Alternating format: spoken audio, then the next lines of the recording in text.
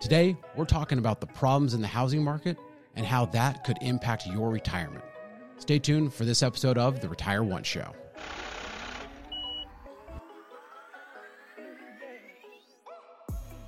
Hello and welcome to The Retire Once Show, the show designed to help you get to retirement, but most importantly, stay retired. I'm your host, Jonathan Rankin. I'm the founder and CEO of Theorem Wealth Management, and I'm joined, as always, by my lovely co-host. Hi, I'm Melissa Rankin. Thank you so much for joining us. Boy, do we have a lot going on right now in the world. One of the things that we are talking about today is what's going on in the housing market. Most specifically, how it affects retirees. Yeah, I saw this article a couple weeks back. I think it was last week, and it was from CNBC. And the title of the article was one of those grab you titles where the gotchas. It was one of those like it's got to scare you type articles. It was home prices cooled in July at the fastest rate in history of the S&P Case-Shiller Index. First of all, anything that cools in July, you have my attention. That's a very good point. But that I think a lot of people look at that and go, okay, what's going on with housing? You know, we're hearing a lot about it. And I think there's still so much leftover feelings from 2007, 2008 that people go, oh boy, is housing going to crash? You get that question quite a bit. And a lot of those alarming headlines, they're not fun to read, but really when you look under the hood and you go, okay, what's actually going on? And then you relate it to you. How does that impact you? So let's dig into that headline of what's going on in the housing market. But first, you're forgetting one main thing. Oh, that's right. But first, what do we want people to do? We want you to subscribe. We want you to like us. We want you to follow along. That's right. Jeez. We're going to get to... He's very excited to talk about the housing market. Yeah, I am very excited to talk about the housing market. We will get to the Case-Shiller Index and what's going on there, but do us a favor. Hit that subscribe button. Follow us along on this retirement journey. And now... Okay, now we can jump right in now that we got that part covered. To the cooling market. That's right. So the S&P CoreLogic Case-Shiller 20-City House Price Index. Okay, first of all, I just have to say, that sounds like a Netflix documentary or something. I mean, I don't know if it's because it has Case in there or Shiller or something, but it sounds like, and next, the Case-Shiller Index. So that index, it rose 16.1% year over year, which is a lower rise than the 18.7% jump in the previous month. Yeah, so 16 is lower than 18. Yeah, so this is showing that the price of housing has gone up at a slower rate. Okay. And that is obviously lower than where it was at its peak in April of 21.2%. So we're seeing the rise in housing prices go from scorching hot to kind of warm at this point. So in their opinion, the slightly cool off in July, that's what they're referring. Well, I mean, they said it cooled off at the fastest rate. So it's, it's a big deal. Sure. And this is looking at the 20-city index. So if you don't live in one of those 20 cities, how much does it really impact you? If I don't really know, I think that's something you got to take with a grain of salt and look at your individual market. But they do look at, there is a national index. And the national index, this is the composite of home prices for the 9 U.S. regions that is based on the U.S. Census. So this one might actually be worth, looking into. So the national index is at 307.45, and that fell by 0.33%. So it did come down. And just to put that in perspective, where has this thing been in the past? January 2000, this index was at 100. So if you look at it, if you bought a house, if your house was worth $100,000 in January of 2000 and it followed along that national trend, it fell right on that line, it would be worth $307,450 today. Cha-ching! So that's the way you want to look at that index. And but why is this happening? I mean, what's the deal? Well, what's going on with the Fed? The Fed is trying to crush demand everywhere. Their goal is to fight inflation, and housing was part of that inflation. I mean, for the most part, housing shouldn't go up 20 or 30% per year like it has. And they are doing their best to slow down inflation, and to do that, they need to crush demand. So that brings us to, you just look at the 30-year fixed mortgage rate. That was at 7.54%. It started the year around 3. Now, that is a massive rise. And I know people who are watching this that bought a house back in the 80s were saying, well, wait a minute, my first house, I had a 15% mortgage rate. Yeah, this is still a lot. This isn't like that. This is different. It's still a lot, and it's still a big rise, but also housing prices have gone up so much. And now we are starting to see that cool, and a lot of it is going back to that interest rate. I mean, just look at this chart from Redfin. Pending home sales. Also, you're welcome. More charts. That's right. Pending home sales is down 21% year over year. And you see how this compares to 2020 and 2021. You know, looking at the next chart, new listings. So people who are starting to want to sell their home, new listings are down 14% year over year. And that trend is at I would say, a bigger drop than we've seen in previous years. And now I think the big one, the percent of listings that had a price drop. This is something. This one's crazy. As you could see back in 2020 and 2021, you list your house, there's going to be a bidding war, and the next thing you know, it's off the market within a couple days. And it's probably going to go for over ask, and you're going to get multiple offers. I mean, that's the ideal seller scenario. That is the ideal seller scenario. I mean, that's why our realtor kept calling us saying, do you want to sell your home? No, we don't. We didn't want to sell our home. Especially not now, not with those rates. No, not with rates right now. But if you are looking for a 102-year-old home with charm, feel free to reach out. So much character. You feel free to reach out. But 7.6% of listings had a price drop. So that's a lot. 7.6. It is. I mean, you just look at the chart and you see, okay, it's looking back for the previous years. This is the highest, more than double almost of what we've seen in the past couple of years. But a lot of it was, I think, unrealistic seller expectations. You know, you think, well, I could sell my home at whatever price I want. I list it. And if it's not off the market within a week or two, then you want to start moving that thing. So you start seeing those price drops. A week or two? I mean, I thought it was like a month. Well, prices were dropping. Homes were flying off the shelf. Flying off a week or two. Get your home today. They are flying off the shelf. We have 2 left for you in the whole city. It's like a back in the day infomercial with like, these things are flying off the shelves, and it's a microwave. It really was. I mean, there was a point back during the pandemic where there were more realtors in the U.S. than there were homes for sale. I feel like you couldn't go anywhere and meet somebody new without them being like, oh, and also I'm a realtor. That's right. I do real estate, and just here's my card. You go, well, wait a minute. But you also do our lawn. And you want to sell our home. So you're going to maintain a beautiful lawn and sell our home. That is a very true story, and I hope he's not watching this. Okay, the next chart. I think we just lost our landscaper/realtor. I think we did too. The next chart, this is really the big one. This is where we're starting to get into why we're seeing housing starting to roll over. This is a look at mortgage payments up over 50% year over year. And so you think about that affordability. This gets into if you were able to afford a home 2 years ago, that home now, because of where rates are and that the increase in prices that we've seen, of course, mortgage payments are up over 50%. In fact, when looking at more of a affordability issue, Liz Ann Saunders, who's one of the economists with Charles Schwab, shared this chart, which shows cities with the biggest change in annual income that is needed to afford a home. So what is this looking at? This is looking at the minimum household income needed to spend 30% of your monthly earnings on a mortgage payment.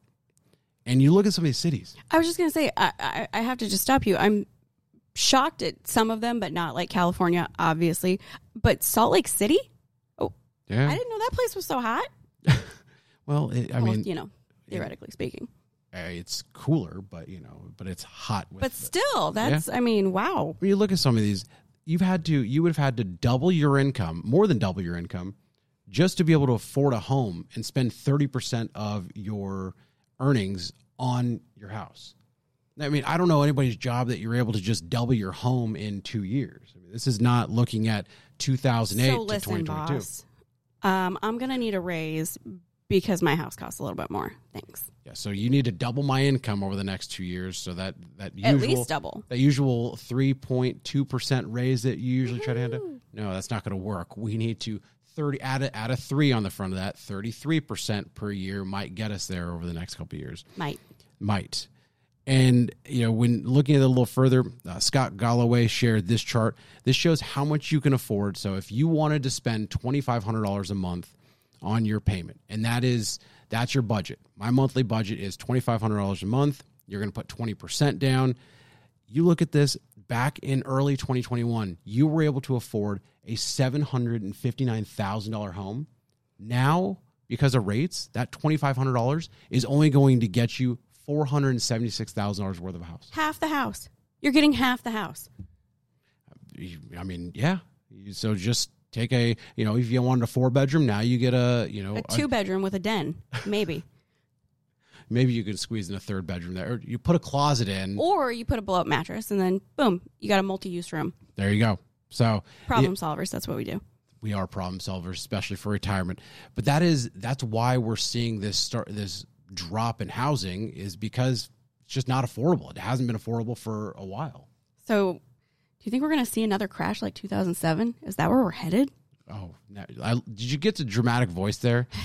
I mean, I feel like I've been practicing my news anchor. Is that where we're headed? And next on?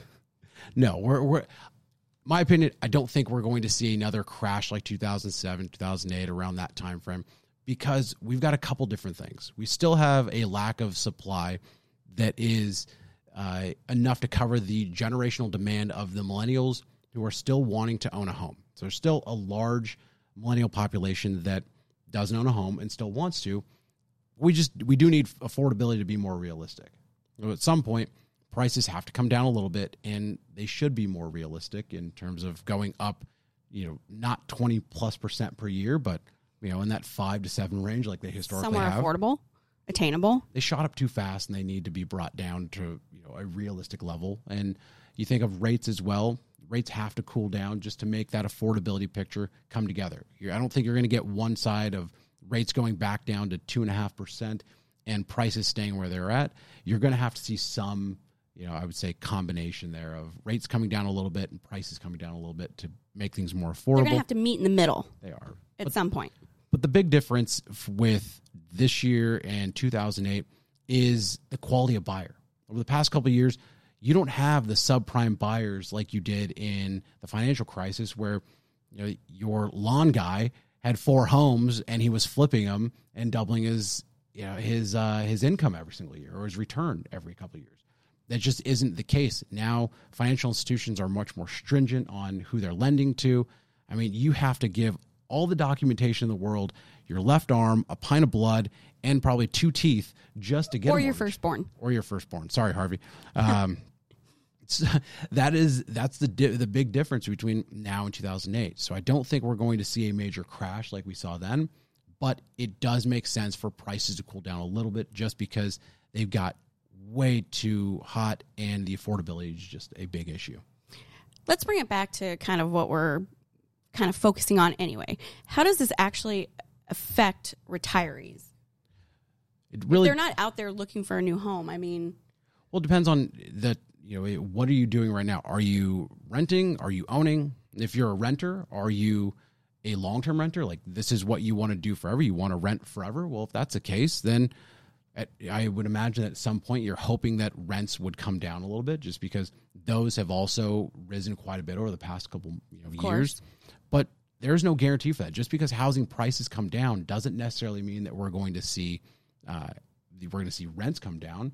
I mean, data from the Bureau of Labor Statistics show that rent actually increased by 0.5% from June to July, and then actually rose 0.7% in August.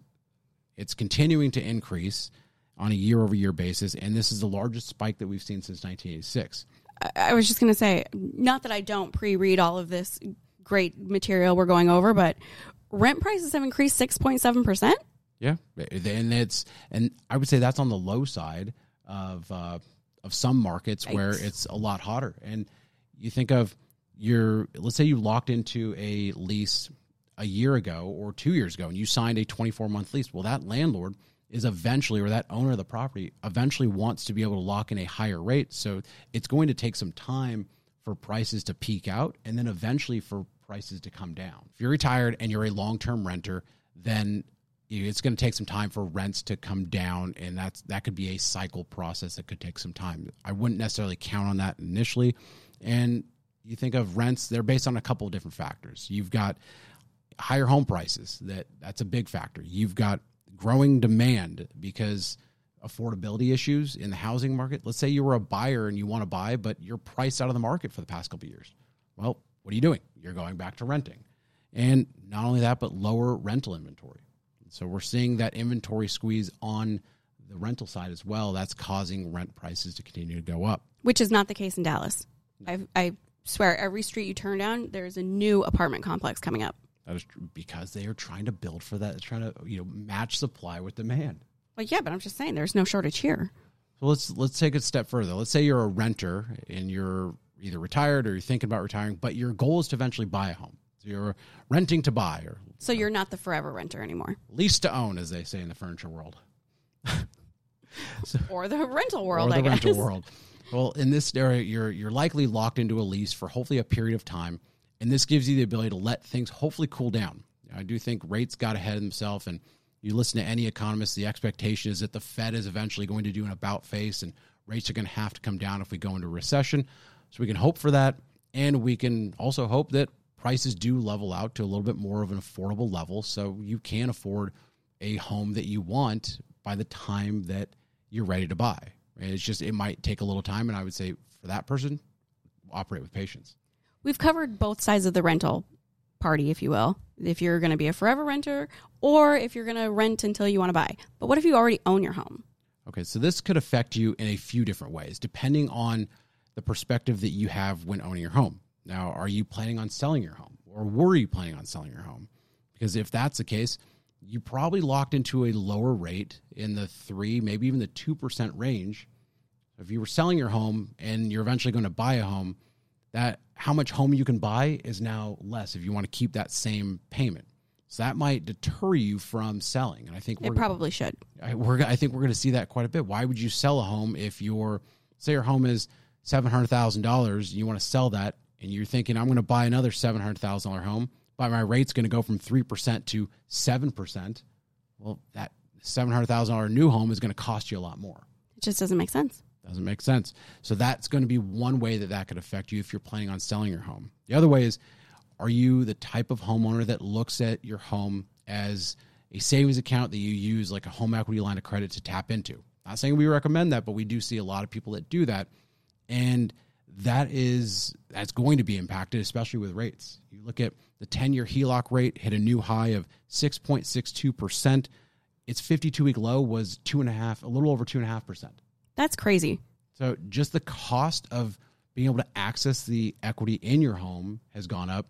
And now, because we're seeing prices come down, you're likely to see the amount of equity you could tap into be a little less. And a lot less. All of that is leading to that negative wealth effect. This is where, when your home is at a higher value, people typically feel more wealthy. There was a study done by Harvard that shows as the housing prices go up or housing values go up, consumers spend more because they feel more wealthy. Now that housing prices are starting to go down, there's this thought, I'm not as wealthy as I once was, so I'm going to start really spending less. I'm going to just start tightening my wallet, and I don't want to spend as much on other things in life because I feel like I'm poor. That sounds like a very depressing way to phrase that. It is. I mean, even with the stock market off, down about 25% from its high, the wealth effect doesn't really even happen in the stock market. It really comes from the housing market because, Robert Shiller, our friend from the Case-Shiller Index, looked at this and said that people don't have this negative wealth effect in stocks because they typically aren't borrowing from their stock portfolio to live life. They're not taking money out of their stock portfolio to put a pool in their backyard or go on a lavish vacation or just upgrade everything they want in their life. I mean, a lot of people that I've seen that take out a home equity line of credit and go out and buy a new car or pay off all their debt, it just makes them feel wealthier. And you don't see that necessarily in the stock market. And that's why, that's the one thing where if you own your home and you're starting to feel less wealthy because your home is decreasing in value, the question you have to ask yourself is, does that really matter? Does it actually affect you? Yeah. Which it does if you're planning on doing something, like you said, home repairs or a new car, I guess, I mean, then yeah, it definitely affects you. What if you're planning on retiring and staying in your home? Does it really matter? This is now looking at the practical side of everything. Now, I want to run everybody through a actual exercise on the financial planning front. And what we're looking at here, this is John and Linda Sample clients, as the last name entails.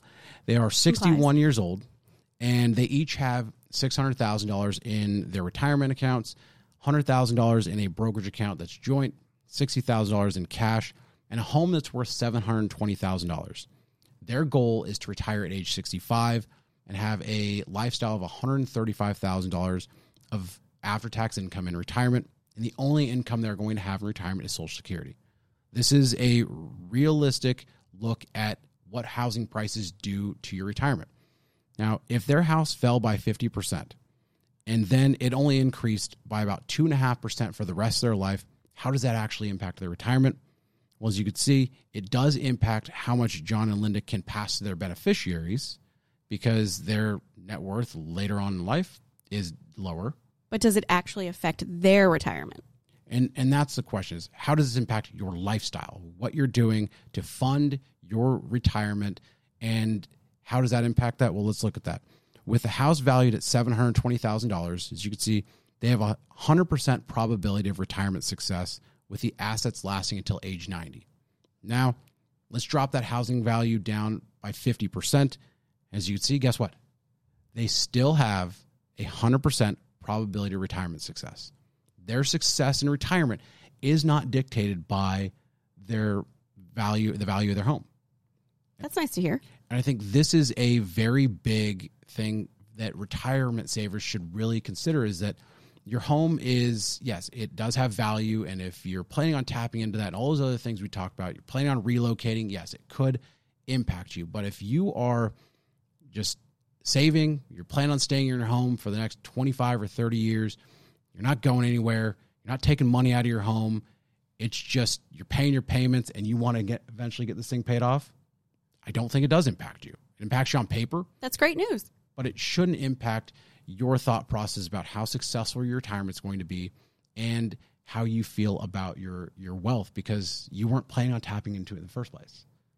So that negative wealth effect shouldn't affect you. It shouldn't affect you. Just don't look at Zillow anytime soon. But I would say, if you do question what your retirement looks like right now with asset values down, whether that's your investment portfolio, your retirement accounts, your home, reach out to us. There's a link in the bio or a link in the description below that you can click where you can schedule some time where we can go through a detailed retirement analysis just to show you if you're on track based on asset values today. It's going to look a little bit different than where they were at the beginning of the year because asset prices are down. So do yourself a favor, do us a favor, click that button. Let's schedule some time to go through that detailed retirement analysis. Before we get out of here, what do we want everybody to do? We want you to subscribe. We never want you to miss an episode. Never. Join us every single week.